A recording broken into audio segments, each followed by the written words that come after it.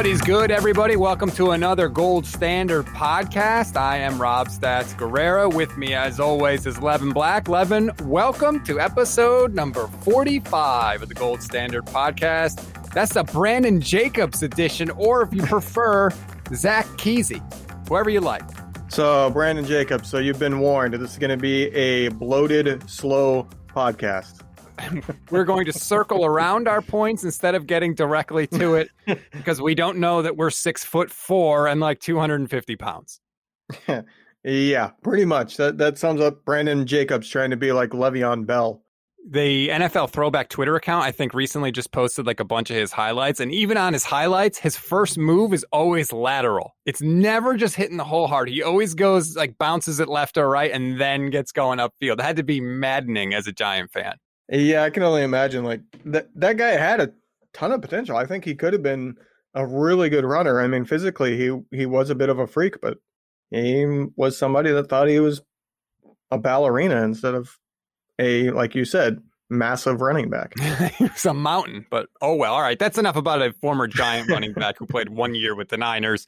We got a lot to get to on this edition. Actually, weird things started happening like right before we recorded. The Flying Coach podcast with Peter Schrager and Sean McVay came out, and their guest this week was Kyle Shanahan. So I was feverishly trying to squeeze that in so that we could talk about it before we recorded this show. Joe Staley's been doing quite a bit of talking about the Super Bowl and his possible future on the 49ers coaching staff. We're going to get to that. As Kyle Posey and Akash Anavarathan talked about yesterday, N'Keal Harry wants out. That was someone the 49ers had some interest in, so we're going to get to that. And also, I tweeted something earlier this week that sort of blew up, and people were getting mad at me and reacting, and so we'll get into all of that as well. First up, Levin, how are you doing? I know you're in vehicle negotiations, which is always very stressful. I don't really find him stressful. Imagine that, me being even keeled and not emotional.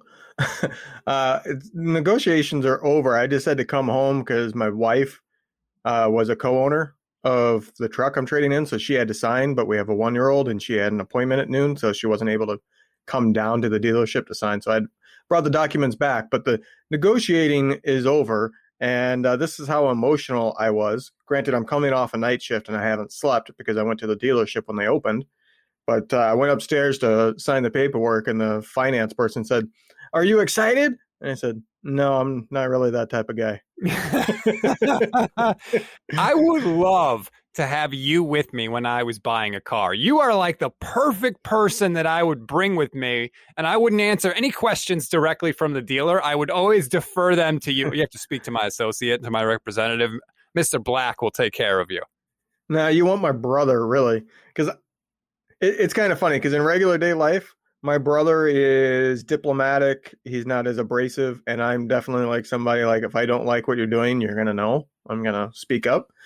But when it comes to negotiating like that, like a car or anything like that, my brother is a complete ass and will like just get up and walk, you know, and whereas I'm more like, I wouldn't say diplomatic, but I'm nicer and I don't want to sit and argue with somebody. Like, screw that. Just get down to the bare bones of it. If I don't like it, I'll walk.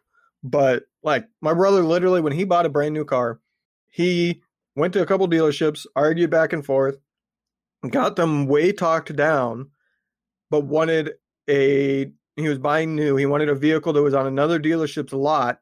Mm-hmm. And he told the last dealership, like, I'm going to go buy that vehicle. I liked it. I liked their options more.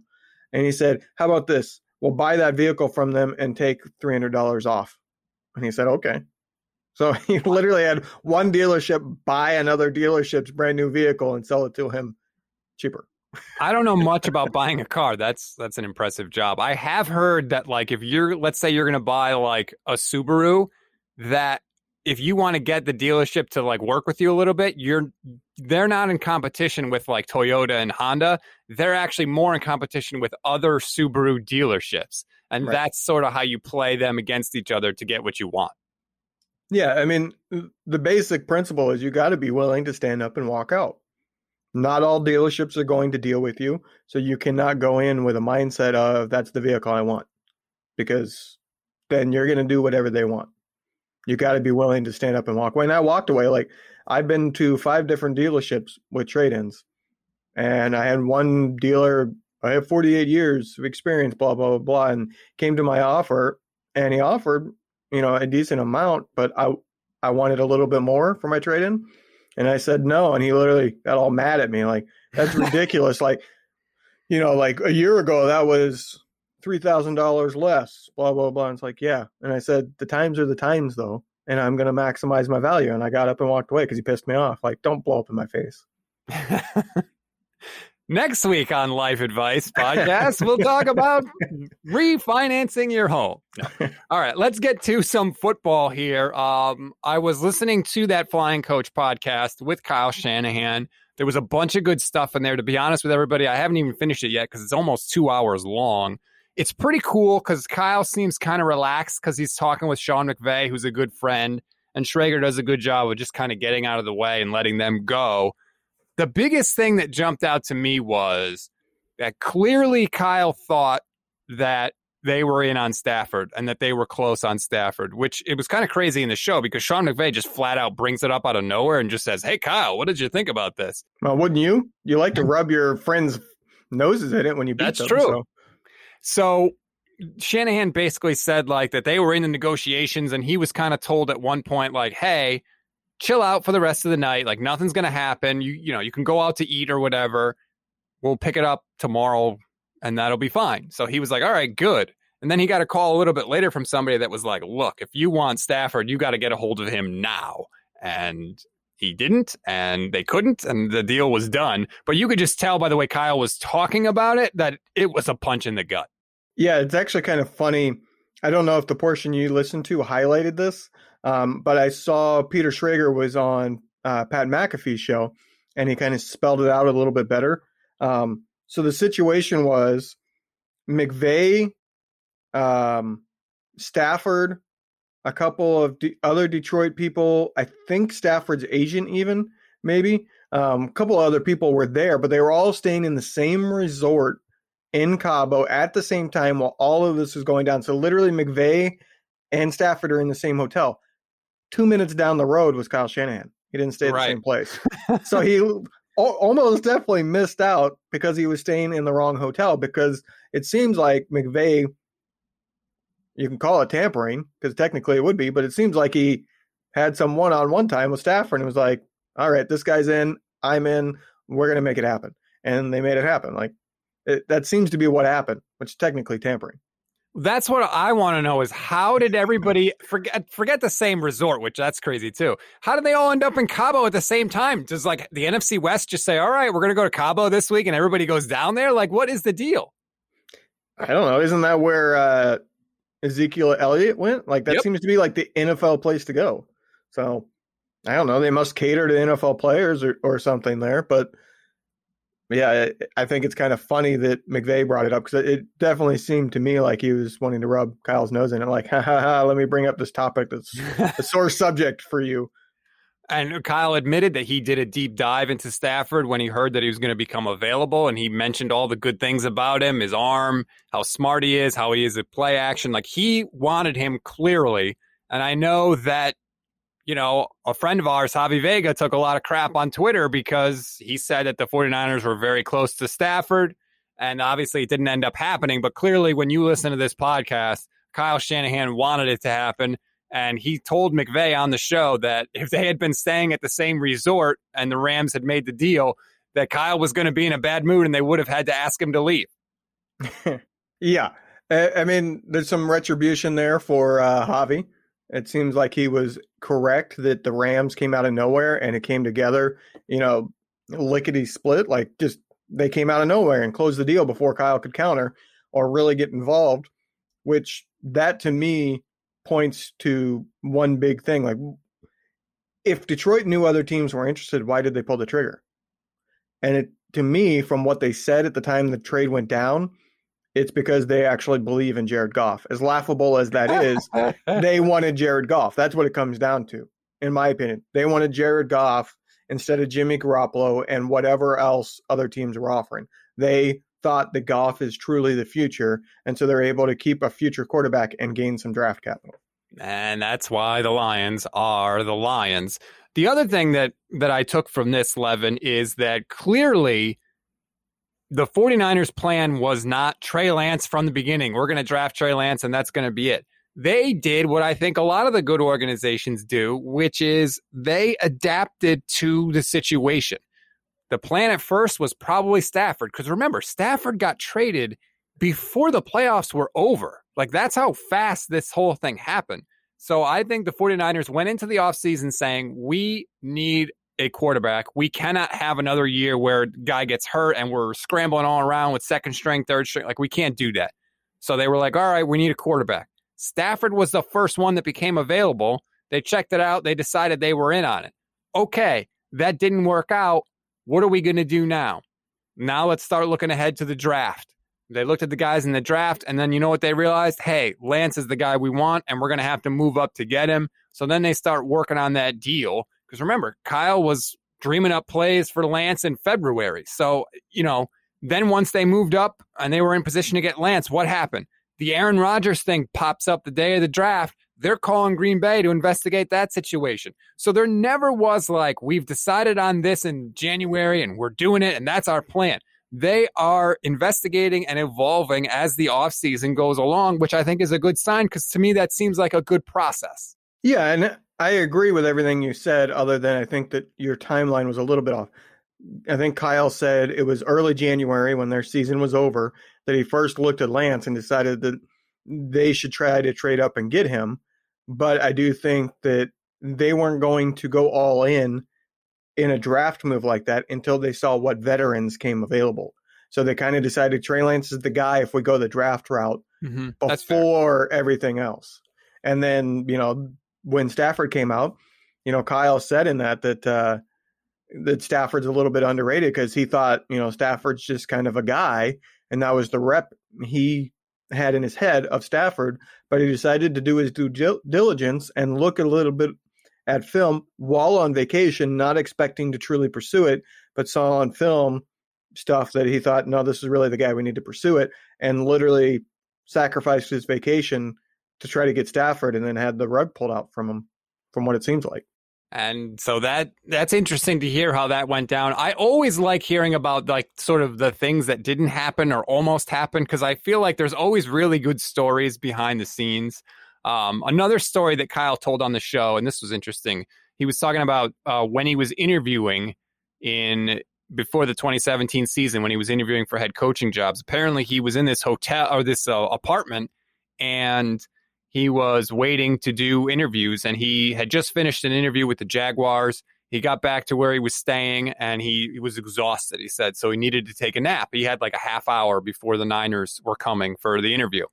And so what he decided to do was take a nap, and he said he would leave himself 10 minutes to get dressed and, wake up and look presentable for when the 49ers came to town. Well, apparently he slept for a lot more than 10 minutes because he woke up when he heard the door on the car the 49ers were in close.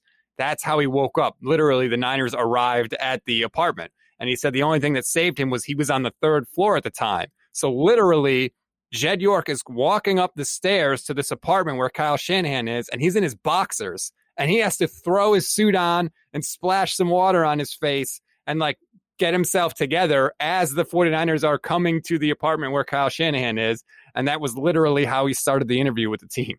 So you're saying Kyle excelled in an unscripted way. See, he was destined to have a running quarterback. Yeah, pretty much.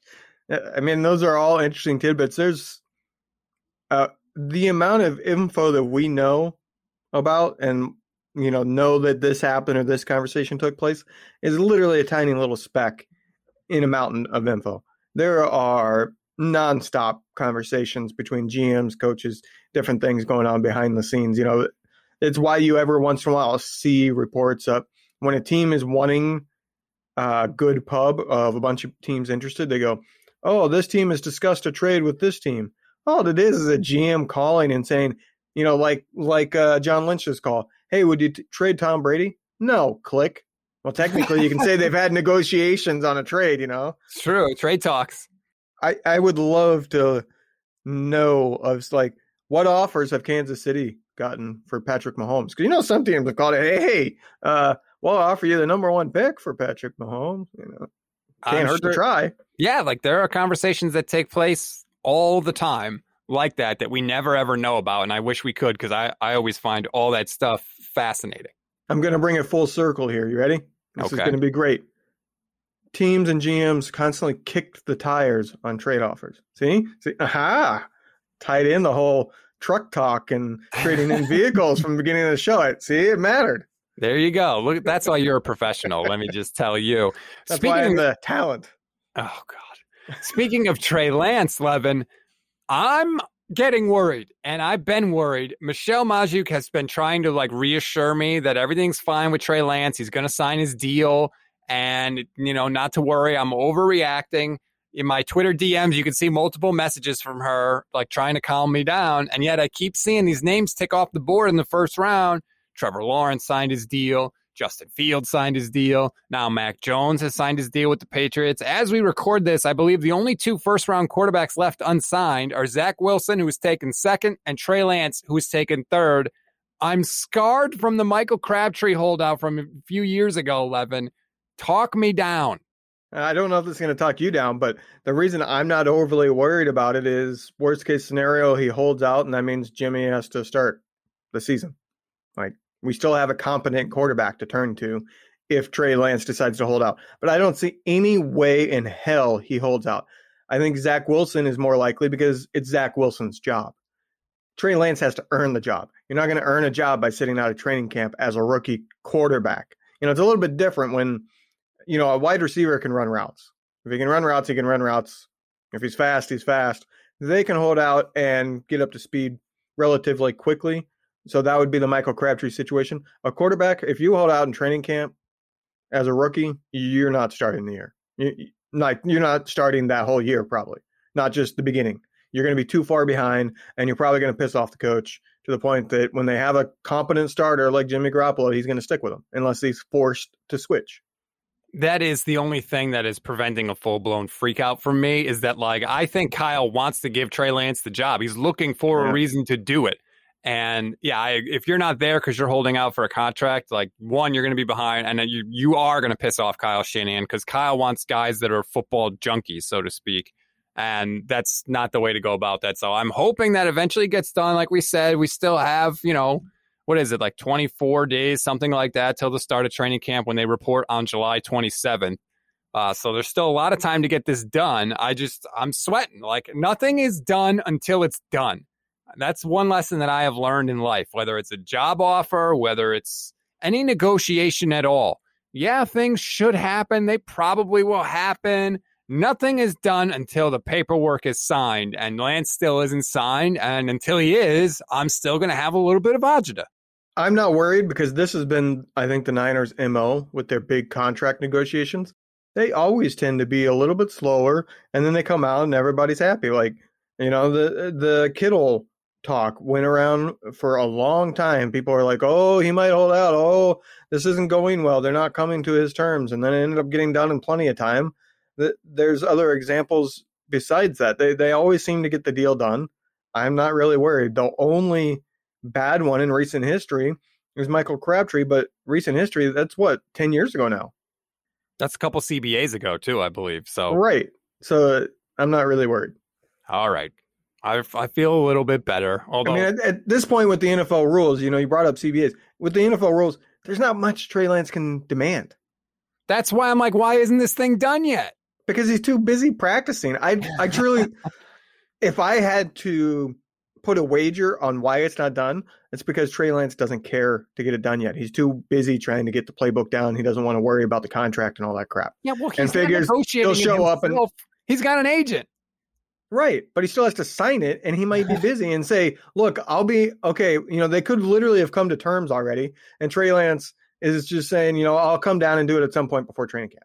I just want to get it done. Just get it done, and then I can sleep better. All right, well, call up your buddy Trey Lance. You've interviewed him. Say, hey, I can't sleep at night. Will you go sign your contract? I'll send you a bottle of ranch to put on your pizza. There we go. I will get it done.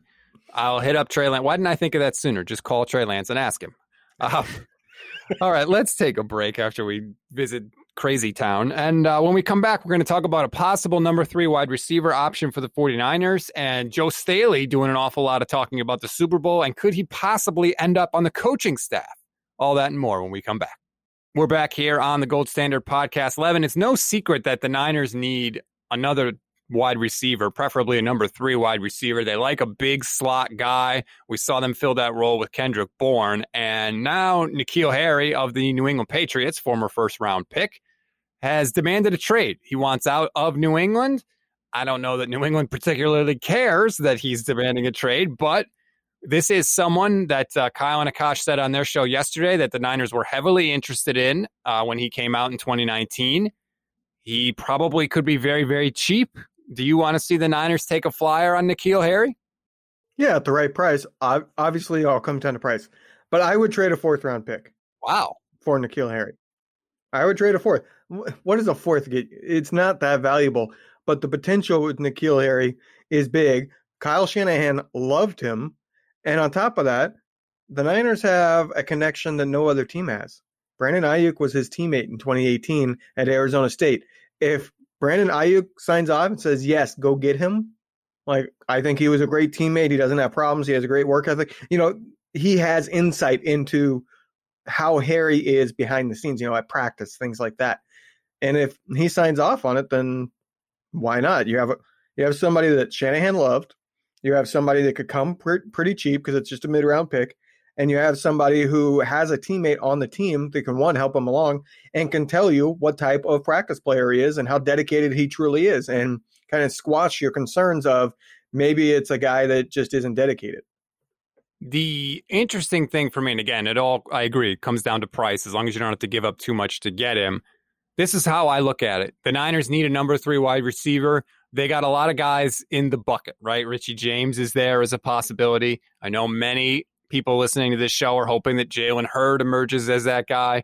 Juwan Jennings, maybe, if he can stay healthy and come back. Now you throw N'Keal Harry into that mix, Levin. I like the odds that out of that mix, somebody will emerge. I don't know who it's going to be, but I got to just feel like playing the odds that unless the 49ers are completely horrible at evaluating the wide receiver position, one of those people would be good enough to be the number 3 wide receiver. It'd be kind of funny. If the Niners do get Harry, it means that literally they swapped receivers because Kendrick Bourne was signed by the Patriots. So it's literally they're going, okay, you can have Bourne. We'll take care. That's essentially what the situation is. That would be kind of humorous. And I think the other thing that may be running through Kyle's head is Harry is not like a burner. He's not a separator. What he reminds me of basically is like Deebo Samuel, very similar type of player who's not, not known for his speed, but really, really good with the ball in his hands, good in space, good on the run. Maybe in the back of Kyle's mind, he's like, we can't rely on Deebo to play all 16 games, but if we had N'Keal Harry who could fill that role if Deebo gets hurt, we're okay. Kyle, I feel like a big thing for him is like, just keep the train moving. We can't get derailed by injuries. And I feel like their plan now is almost, we know these guys are going to get hurt. We just have to build in redundancies. To me, if they get somebody like Harry and he's better at the out routes, the post routes, things like that, I would slide Deebo inside to the slot because what does Deebo excel at? He excels at those short yardage, quick slants across the middle type of routes that the slot normally runs. Like I could see it being Harry normally plays on the outside and Deebo is a heavily featured slot. I mean, you got plenty of teams where their slot receiver is the receiver on the team and goes for 100 plus catches. Not that Deebo is going to get 100 plus catches, but just because he's the slot and not technically the starter doesn't mean Deebo couldn't put up big numbers and be a massive focal point for the offense. That's an interesting point that I hadn't thought of. I just want it to work, man. I don't care where you're putting them. Just get in there and work. Let's see these guys on the field and see what they actually have. I still don't know how many games Kittle, Deebo, and Ayuk have all had together, especially with the starting quarterback. I think it's like less than 5. I'm pretty sure it's only like 1 or 2 when you factor in the quarterback. Because I think it's around 5 with those 3 receivers. But when you factor in the fact that Jimmy Garoppolo was injured all last year, I think it's like 1 or 2. That's unbelievable to me. So, yeah, let's hope that works itself out. We'll see what happens with the N'Keal Harry thing. I just want to point out, too, by the way, that when the Patriots drafted Harry, DK Metcalf was on the board. Debo was on the board. Terry McLaurin was on the board. Hideous job by the New England Patriots. Absolutely hideous. They've never been good at drafting wide receivers. And I know that Bill Belichick is a great coach, and he is. I don't think he's a very good GM, and I think there's a tendency to just assume that whoever the Patriots pick up is going to be good because they win a lot, and that has not been the case. Somebody on Twitter, because I posted saying, I would go after Harry, and somebody replied like, he hasn't done anything. He's not worthwhile. And I made the point of, other than Randy Moss in God mode for those couple of years, what outside receiver has ever put up big stats for the Patriots? That offense features the slot. They are the offense, I would argue, in the NFL that is the slot receiver feature, because you went from, Wes Welker to Edelman. And before that, you even had guys like Troy Brown slid into the slot quite a bit when he put up some numbers. So that offense is not one where the outside receiver can excel unless they're Randy Moss, and nobody is physically. I am not shedding any tears for the New England Patriots. That is for sure. One other thing I wanted to get to was Joe Staley. Apparently he's been hanging out with Kyle Shanahan. You saw him in the video of Shanahan throwing the ball across the street into the pizza oven. That Joe Staley was there hanging out. And apparently Staley has said on 95.7 The Game that Kyle has been talking to him about a position on the coaching staff, which would be awesome, quite frankly. I think that Joe Staley helped Mike McGlinchey a lot when he was there. There was a ton of stories about how much time they were spending. And certainly McGlinchey played better with Staley there than he has without Joe Staley. I would love to see him on the coaching staff. Apparently he says he's, into the family thing right now, so he's not willing to do it. But would you be stunned if that happened a couple of years from now? I wouldn't be stunned if it happens tomorrow, let alone a couple of years from now. But, I would be obviously excited to have Staley back. But honestly, if he cared at all about my advice, which he doesn't, because he doesn't even know I exist, I would tell him no. Like, you got all the money in the world. Enjoy the time with your family, because you don't get that back. And if you go to become a coach, you are back to having no life for 9 months of the year. During football and the off season and all that, like, coaches are busy. So he's going to not have a life for those periods of time, because coaching, as much, I would argue, probably more than the players, takes time. Coaching, you have to dedicate more time as a coach than you do as a player, because the moment the offseason hits, you got draft prep and free agent prep and all those other things, in addition to the offseason workouts. The players, once the season's over, they can check out till they have OTAs and things like that, That's true. And you also have to be available anytime a player wants to work on anything. Like, as a coach, if somebody calls you up or texts you and is like, hey, can you meet me here to do this, or let's work on this, you can't be like, no. That's a very fast way to get yourself fired. You will be off the coaching staff very, very quickly if you decided to do that. Yeah. So my advice to him is, if you want to coach, get into coaching when your kids are grown, because even if you can't coach in the NFL because it's been so long at that point that you've been out, you don't need the money. Like, if coaching, you want to coach, you can find a coaching job as a former all-pro left tackle. It just might not be in the NFL, but you can't get that family time back. And he doesn't need the money. He doesn't need a career anymore. And the final thing I wanted to get to today was a tweet that I had sent out that a lot of people, it was very polarizing. A lot of people liked it. A lot of people hated it and were yelling at me. And my only point with the tweet was it was literally something that I had never noticed before. And it was about Colin Kaepernick and Trey Lance, and how basically they're the exact same dude from a physical standpoint. They're both 6'4". They're both around 225 pounds. Kaepernick ran a 4.53. We don't have an exact time on Lance, but we know it's in the mid 4.5. Some people say 4.51, but it's around there. And my point was basically like, we all love Kaepernick's running. Even the people that hated Colin Kaepernick say he was a good running quarterback. Well, we basically have that again in Trey Lance, and quite possibly a better passer. Yeah, that's not something to be argued. I think physically they are very, very similar. And passing wise, I would argue Kaepernick had the stronger arm. Anybody that wants to argue that is just being dumb, because Kaepernick's arm, in terms of strength, is right up there with just about anybody. Like, he had a ridiculously strong arm. He wasn't very accurate with it at times. His throwing motion was a little weird, so that led to inaccurate throws from time to time. I would argue that Lance has better touch. That's something Kaepernick always struggled with. That used to be what frustrated me when we watched Niner games when Kaepernick was the quarterback. He would throw a deep ball, and he would throw it on a line, and the DB would be able to knock it down. Like, okay, you got to put some touch on it and get it, get that nice rainbow throw to get the deep ball so the DB can't get to it. Kaepernick wasn't very good at that. Lance is. And I think that's the difference is Kaepernick has the stronger arm. And while Lance still has a strong arm, he has a lot more touch than Kaepernick ever had. When Kaepernick threw a pass at the Combine in 2011, it was 59 miles per hour. That was the fastest in the history of the Combine. So that just tells you how good his arm was. Now, it has since been broken, but at that point, it was the fastest anybody had ever thrown at the Combine. So that tells you his arm strength and how good it is. Before we go, Levin, I put a poll up on Niners Nation this week about the helmets, because I don't know if you saw this. The Niners are considering the red helmet from 1955 to be their alternate helmet that they wear with the jerseys. A lot of people have weighed in on the poll as I stalled to bring it up here. I personally think they should go with the red helmet, but do like a modified version. I think that they should get rid of the oval and just put the white SF on the helmet. Maybe you'd have to make it a little bigger to make it look right, but that was my plan.